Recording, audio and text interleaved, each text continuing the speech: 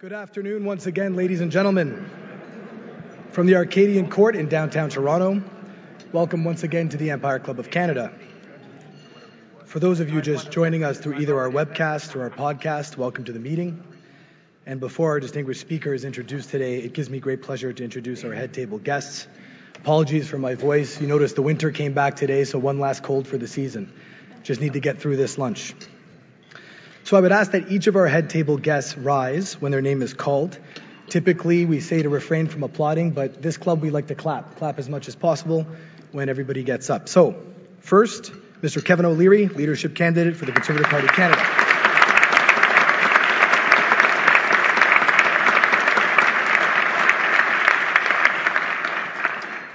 Next, we have Mr. Carmine Negro, President and Chief Executive Officer of Craft Development Corporation. To his left is Ms. Sue Vanderbent, the Chief Executive Officer of Home Care Ontario and a Director at the Empire Club of Canada. You might recognize Mr. Mike Harris, former Premier of Ontario and former Business Advisor for Pascal Martin. Mr. John Capobianco, Senior Vice President and Senior Partner, National Practice Lead, Fleischmann Hillard. Next, we have Mr. Stephen Hewitt, Senior Manager at TD Bank and another Director at the Empire Club of Canada. Beside him is Ms. Christine Van Gain, Ontario Director, Canadian Taxpayers Federation.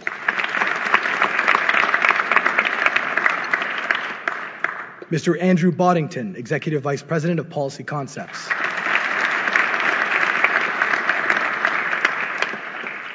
And again, my name is Paul Fogelin. In my day job, I'm the Vice President of the Ontario Retirement Communities Association and your President for the Empire Club of Canada. Ladies and gentlemen, a round of applause for your head table.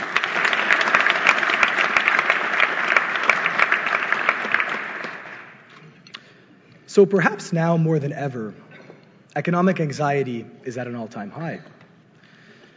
People are interested in good jobs.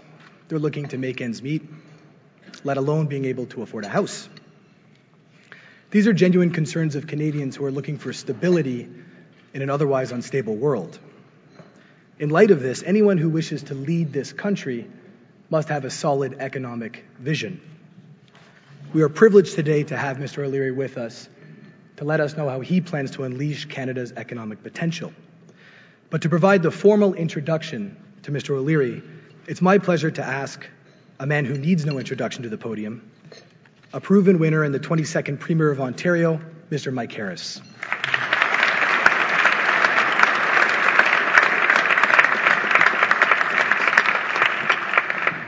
Well, thank you very much and welcome, and it's a pleasure to be back at the Economic Club. I think I was here a few times, and then I retired 15 years ago, and you never invited me back. But anyway, that's fair. I understand. Ladies and gentlemen, I've known Kevin O'Leary for many years, well before his Dragon's Den, Shark's Tank days. And to me, he has proven to be a smart, honest, straightforward businessman, a great salesman, and I want to say a loyal friend. So I'm very pleased then to have the opportunity to introduce him for his first formal speech of this campaign.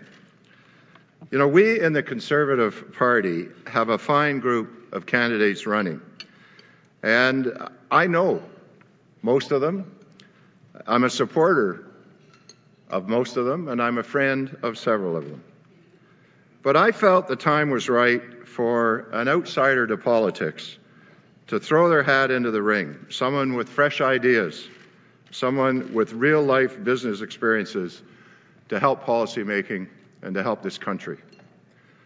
You know his background. He is a successful entrepreneur, a television celebrity, a large public profile that, quite frankly, is an enormous advantage when running for politics. It usually takes 2 elections before a new leader becomes well enough known to win. That's what it took me before I was able to win in Ontario. Most people I run into forget I lost the first election. I think I came third. It takes time. With Kevin, the party starts out with a leader with an enormous profile. Half the battle in politics is just becoming known. But Kevin is also a risk taker and a disruptor. He is risking a very successful North American career to launch this campaign. His goal, a better Canada. He has put it all on the line for Canada because I know how upset, Kevin uses a different word, how upset he is that our current government has squandered and continues to squander the sound fiscal books that Mr. Harper left behind. But he has also dared to go where career politicians might shy away from, using the notwithstanding clause to tighten our borders, asserting the federal government's role as the leader in setting economic policy, even if it means limiting the federal spending powers to do so, urging our party to accept all forms of identities and diversity that characterize a modern Canadian society, and focusing us like a laser beam on the fact that we have to have an economic policy that allows us to compete in the tough world of international business. Kevin has come through this campaign a little wiser about politics, but he has also made us open our eyes to revisiting subjects that less courageous politicians wouldn't dare. And some now have even adopted some of those ideas. This is a long race for all the candidates, but Kevin has shown us how a modern-day campaign can use the tools of social media and the traditional media together to articulate a message that sells. We're going to need that in 2 years, and Kevin is by far the best communicator in the race. So for those of us who believe that this country is on the wrong path, that's the most important reason why I am supporting Kevin O'Leary. I believe he's the only candidate in the race who can beat Trudeau in the next election, not 2 elections out. And quite frankly, at the rate we're going, 2 elections out might be too late for Canada. So my friends, I hope you'll join me in giving a warm welcome to my friend, Kevin O'Leary.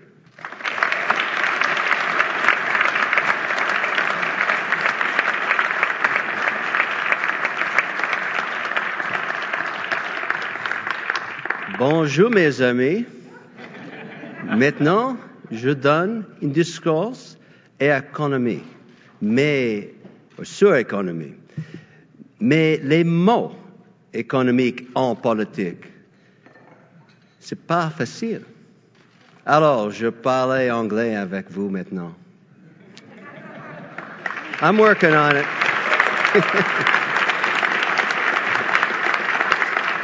I was born in a Montreal hospital in 1954.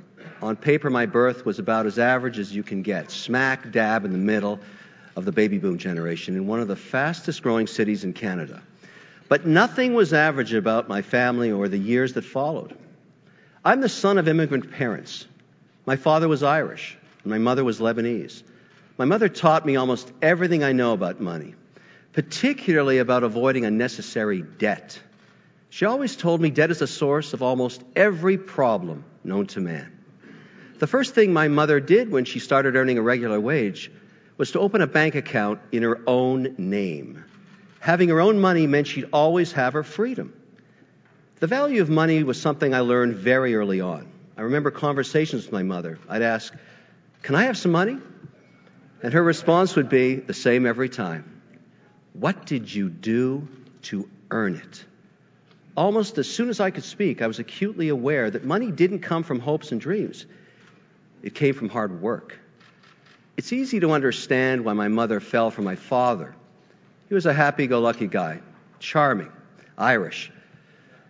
But he drank. He played cards, and he caroused.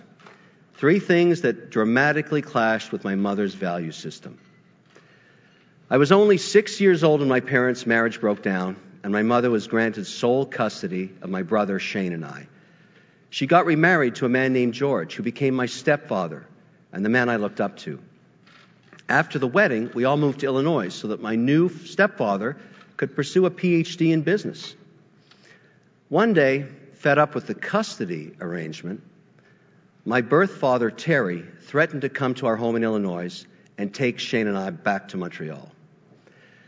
Knowing my birth father had fallen in with a rough crowd, my mother didn't want that to happen. She didn't want us to go back to that life. And she was determined to protect us at all costs. The plan was for my mom, Shane, and I to fly to Europe for as long as it took for George to reason with my birth father, Terry, in Illinois. But the trip required cashing in almost all of George's and my mother's emergency savings. After waiting for weeks in a foreign hotel room with 2 small children, my mother broke down. I will never forget my mother's fear, the look on her face when she finally realized that eventually the money would run out and she might lose her children. But that didn't happen because less than 8 weeks into our exile, Terry, my birth father, died in Montreal of a heart attack at the age of 37 years old. The struggle was over, but still our precious financial situation was precarious, and my mother's panic about it moved through my bloodstream, and I have to say, it changed my DNA forever. I remember thinking, I never want to feel this frightened and powerless again. And today I know with certainty, I never want my own children to experience that kind of economic terror the way I did. This was the exact moment that the seeds of my need for financial security became part of my DNA, and my passion for giving access to financial freedom to my family was sown in perpetuity. Why am I telling you this story? Because the opportunity for financial freedom should be available to all Canadians and a core objective of any federal government. Sadly, under the current disaster of a government we have now, fewer and fewer Canadians will have a chance of experiencing any semblance of fiscal security. And how can they even hope for such a thing when our own government doesn't have the financial freedom it needs to fund the things that we as a country care about? Our environment, healthcare, and the military. Instead, our country is stuck in a black hole of debt that is spiraling further and further below the red line every day. At this rate, Canada will be $1.5 trillion in debt by 2055. I might not be alive by then, but my children will be, and it breaks my heart when I think about their future. How have we let this happen to our country? The answer is simple. Mediocre career politicians are in charge of our economy. Politicians who have lived off government paychecks for their entire working lives. Politicians who have never had to build something out of nothing, who have never had to manage a payroll or be accountable for anyone's livelihood. Politicians who've lost sight of the fact that they work for us and that they are spending our money.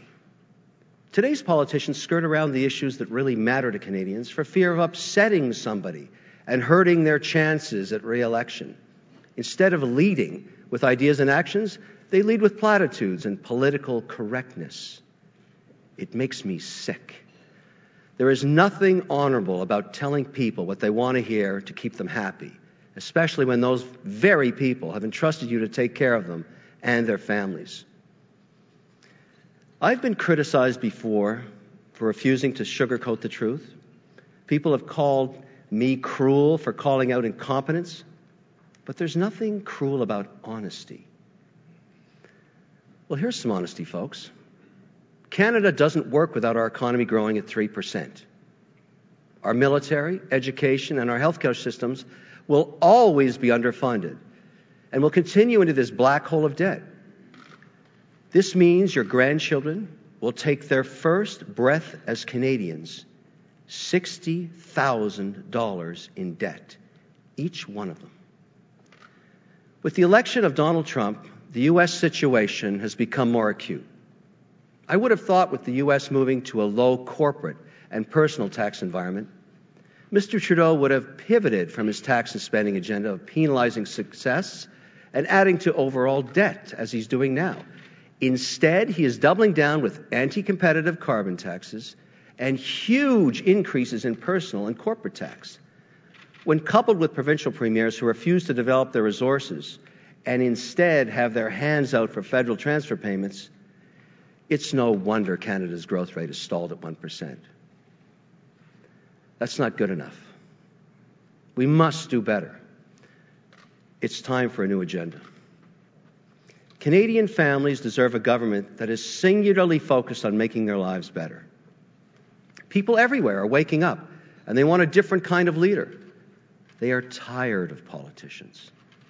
They want someone with executional excellence, someone who can build a team, execute on a mandate, and deliver results. They do not want the same old politicians in charge. They want someone who knows how to create jobs. I believe the role of government is to create a fertile soil where entrepreneurs can grow small businesses into bigger ones. Today I am announcing my growth plan, a concise plan that utilizes 5 different levers to grow the economy and create jobs. These levers are: 1, significant tax cuts; 2, attracting and retaining top talent; 3, investing in productive infrastructure; 4, reducing regulatory drag; and finally, 5, unbridling Canada's natural resource sectors.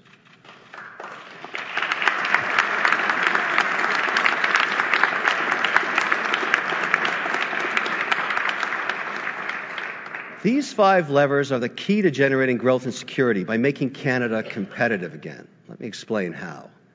The first lever is tax cuts. Canadians are paying too much in taxes. When we look south of the border, it's clear that our businesses, their taxes are too high. This stifles job creation and makes us uncompetitive. An O'Leary government will cut the federal business tax rate from 15% to 10%. But we will go further. We need to do more to keep capital here, to make sure people reinvest in Canada and its businesses. So here's what we will do. We will eliminate capital gains taxes for individuals and businesses in Canada that reinvest their gains back into a company that has at least 51% of its assets and employees in Canada within 365 days.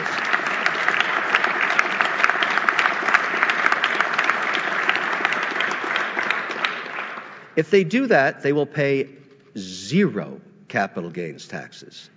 This is a great incentive for investors to keep investing and reinvesting in Canada and its businesses and jobs.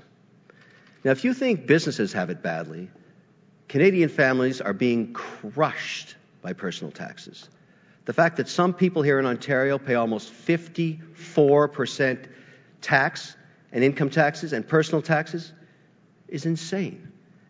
Add in the HST and other taxes, and it's far too much. It's simply uncompetitive. So to keep more money in the pockets of all Canadians, an O'Leary government will reduce federal tax rates to make Canada's combined federal and provincial taxes competitive with the U.S. We will also introduce federal taxpayer protection legislation to protect against future abuse and to ensure Canadians never again have to spend more than 50% of their income on combined federal and provincial income taxes.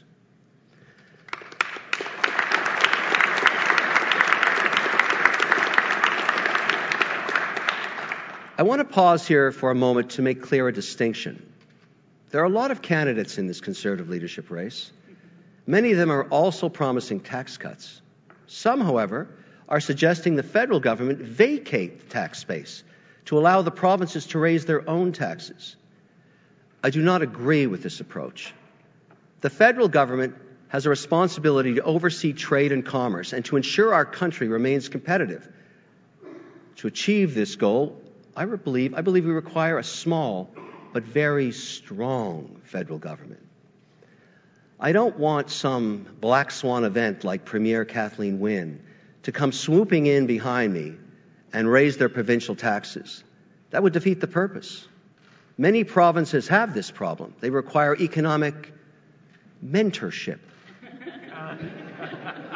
from a strong federal leader. Canadians need to pay less in taxes. When an O'Leary government cuts taxes, I will ensure they will stay cut. I won't hand the keys over to the likes of Kathleen Wynne or any incompetent provincial leader. I will use our leverage in federal equalizations and transfer payments to ensure the provincial governments act in a fashion that enhances job growth and overall economic growth. This makes all parts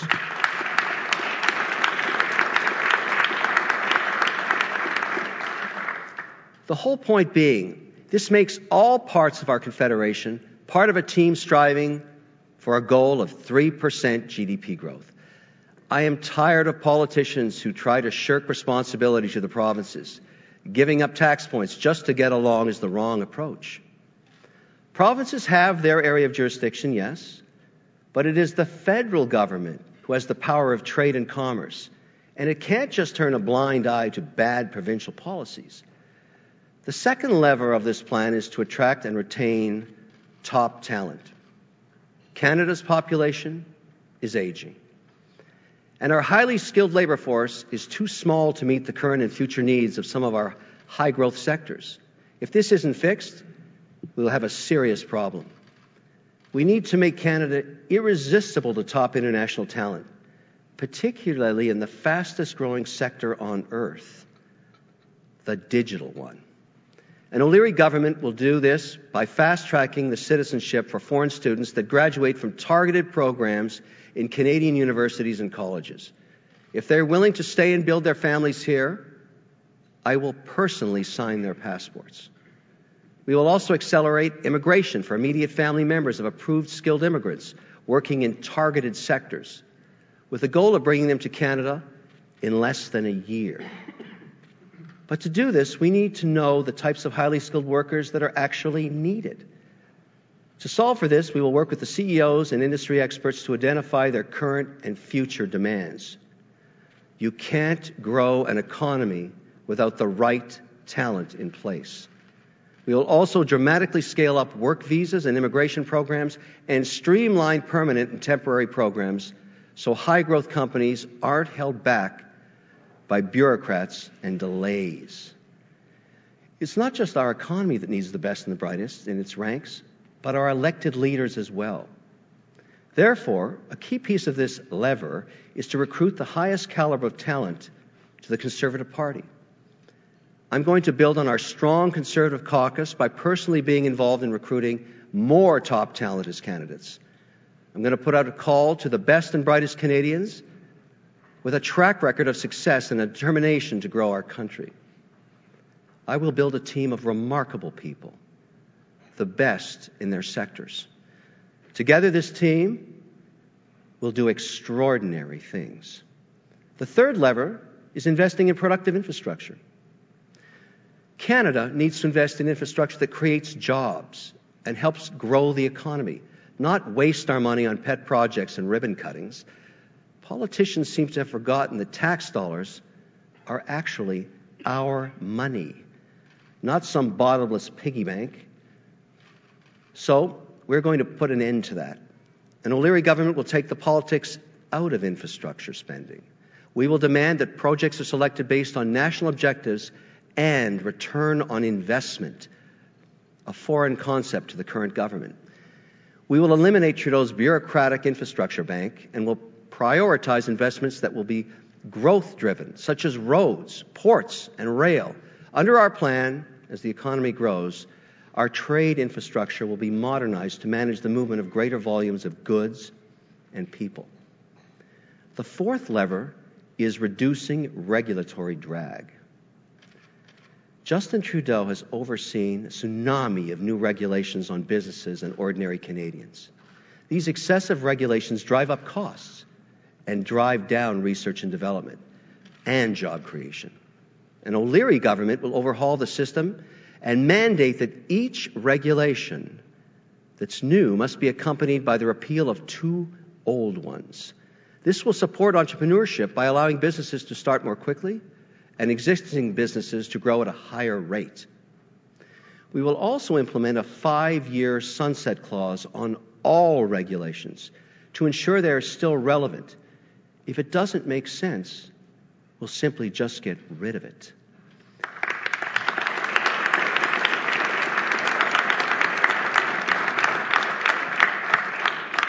The final lever of our growth plan is unbridling Canada's natural resource sectors.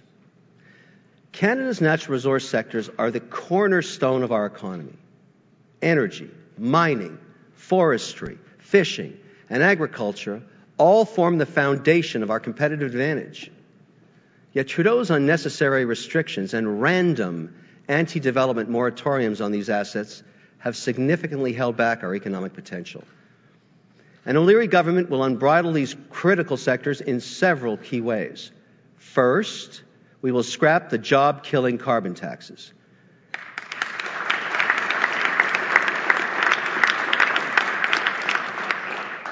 Carbon taxes, it turns out, are only good at raising revenues for governments and do nothing to reduce emissions.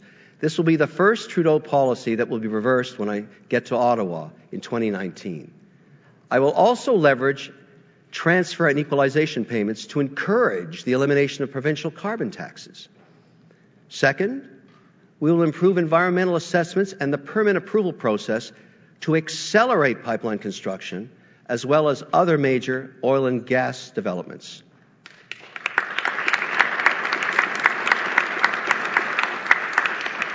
Third, we will introduce an accelerated capital cost allowance for oil sands to make it more attractive for capital to invest.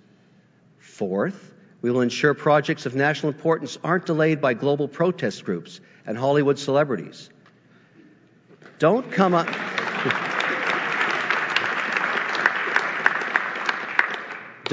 here to Canada and chain yourself to a pipeline construction fence.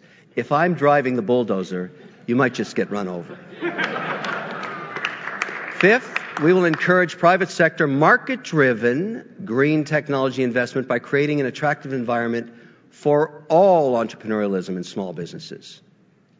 Sixth, we will allow provinces to retain 100% of royalties from offshore resource extraction, making the terms of the Atlantic Accord a national policy. After all, do we really care who gets to keep these royalties as long as it goes into the hands of fellow Canadians? By unbridling these critical sectors, we will unlock huge economic potential, create thousands of jobs, and grow our economy. I believe the role of government is to create a fertile soil where entrepreneurs can grow small businesses into bigger ones. But Justin Trudeau has poisoned the soil in Canada, and today you can't even grow a weed.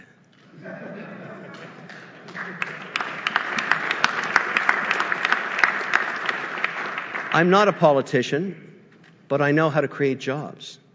I am the only one who can beat Trudeau in the next election by utilizing these 5 levers of growth: lowering taxes, attracting and retaining talent, investing in productive infrastructure, reducing regulatory drag, and unbridling Canada's natural resource sectors.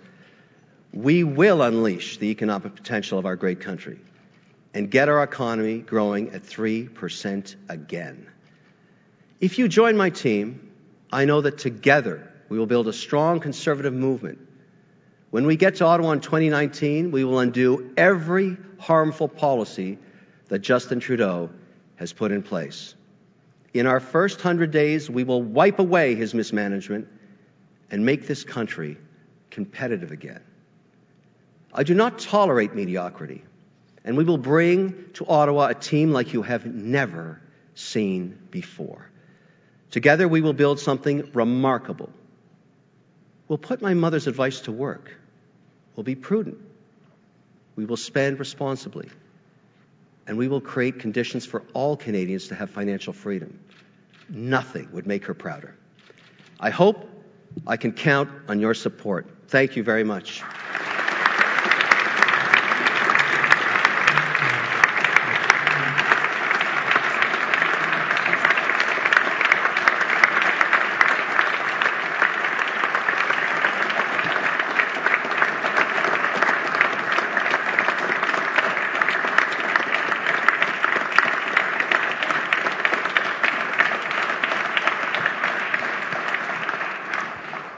It's my pleasure at this time to call Mr. Carmine Negro from Craft Developments to the podium to provide the official thank you to our speaker.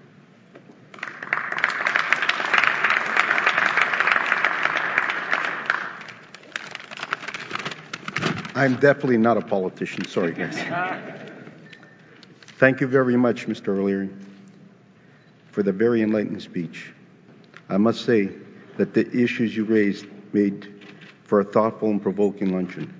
I'm also optimistic for the future of our children, knowing your advice and plan for tomorrow is followed. Premier Mike Harris, now that we are so fortunate to have with us today, relayed his message and made it crystal clear to all Ontarians not too long ago by using two very simple words: common sense. Mr. Harris delivered this simple message to the province, and he became our premier. Now, just like when we were kids playing tag, you're it. It's your turn. And only now the stakes are a little higher. It's the country. So take those two simple words and run with them and share them with all of Canada and become our leader. Thank you, sir.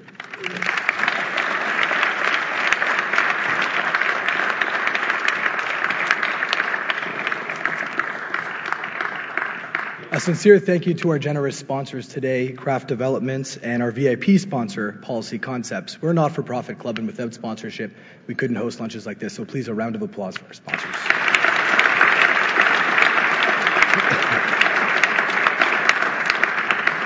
I would also like to thank the National Post as our print media sponsor, and MediaEvents.ca, Canada's online event space, for broadcasting this on the web.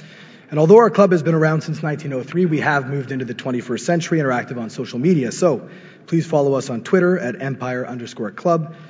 And we are also on Facebook, LinkedIn, and Instagram. And finally, we are a club that does welcome politicians of all stripes. So please join us next Thursday, April 13th, for Minister Charles Sousa, who will be discussing Ontario's upcoming budget. Thank you so much for your attendance today. This meeting is now adjourned.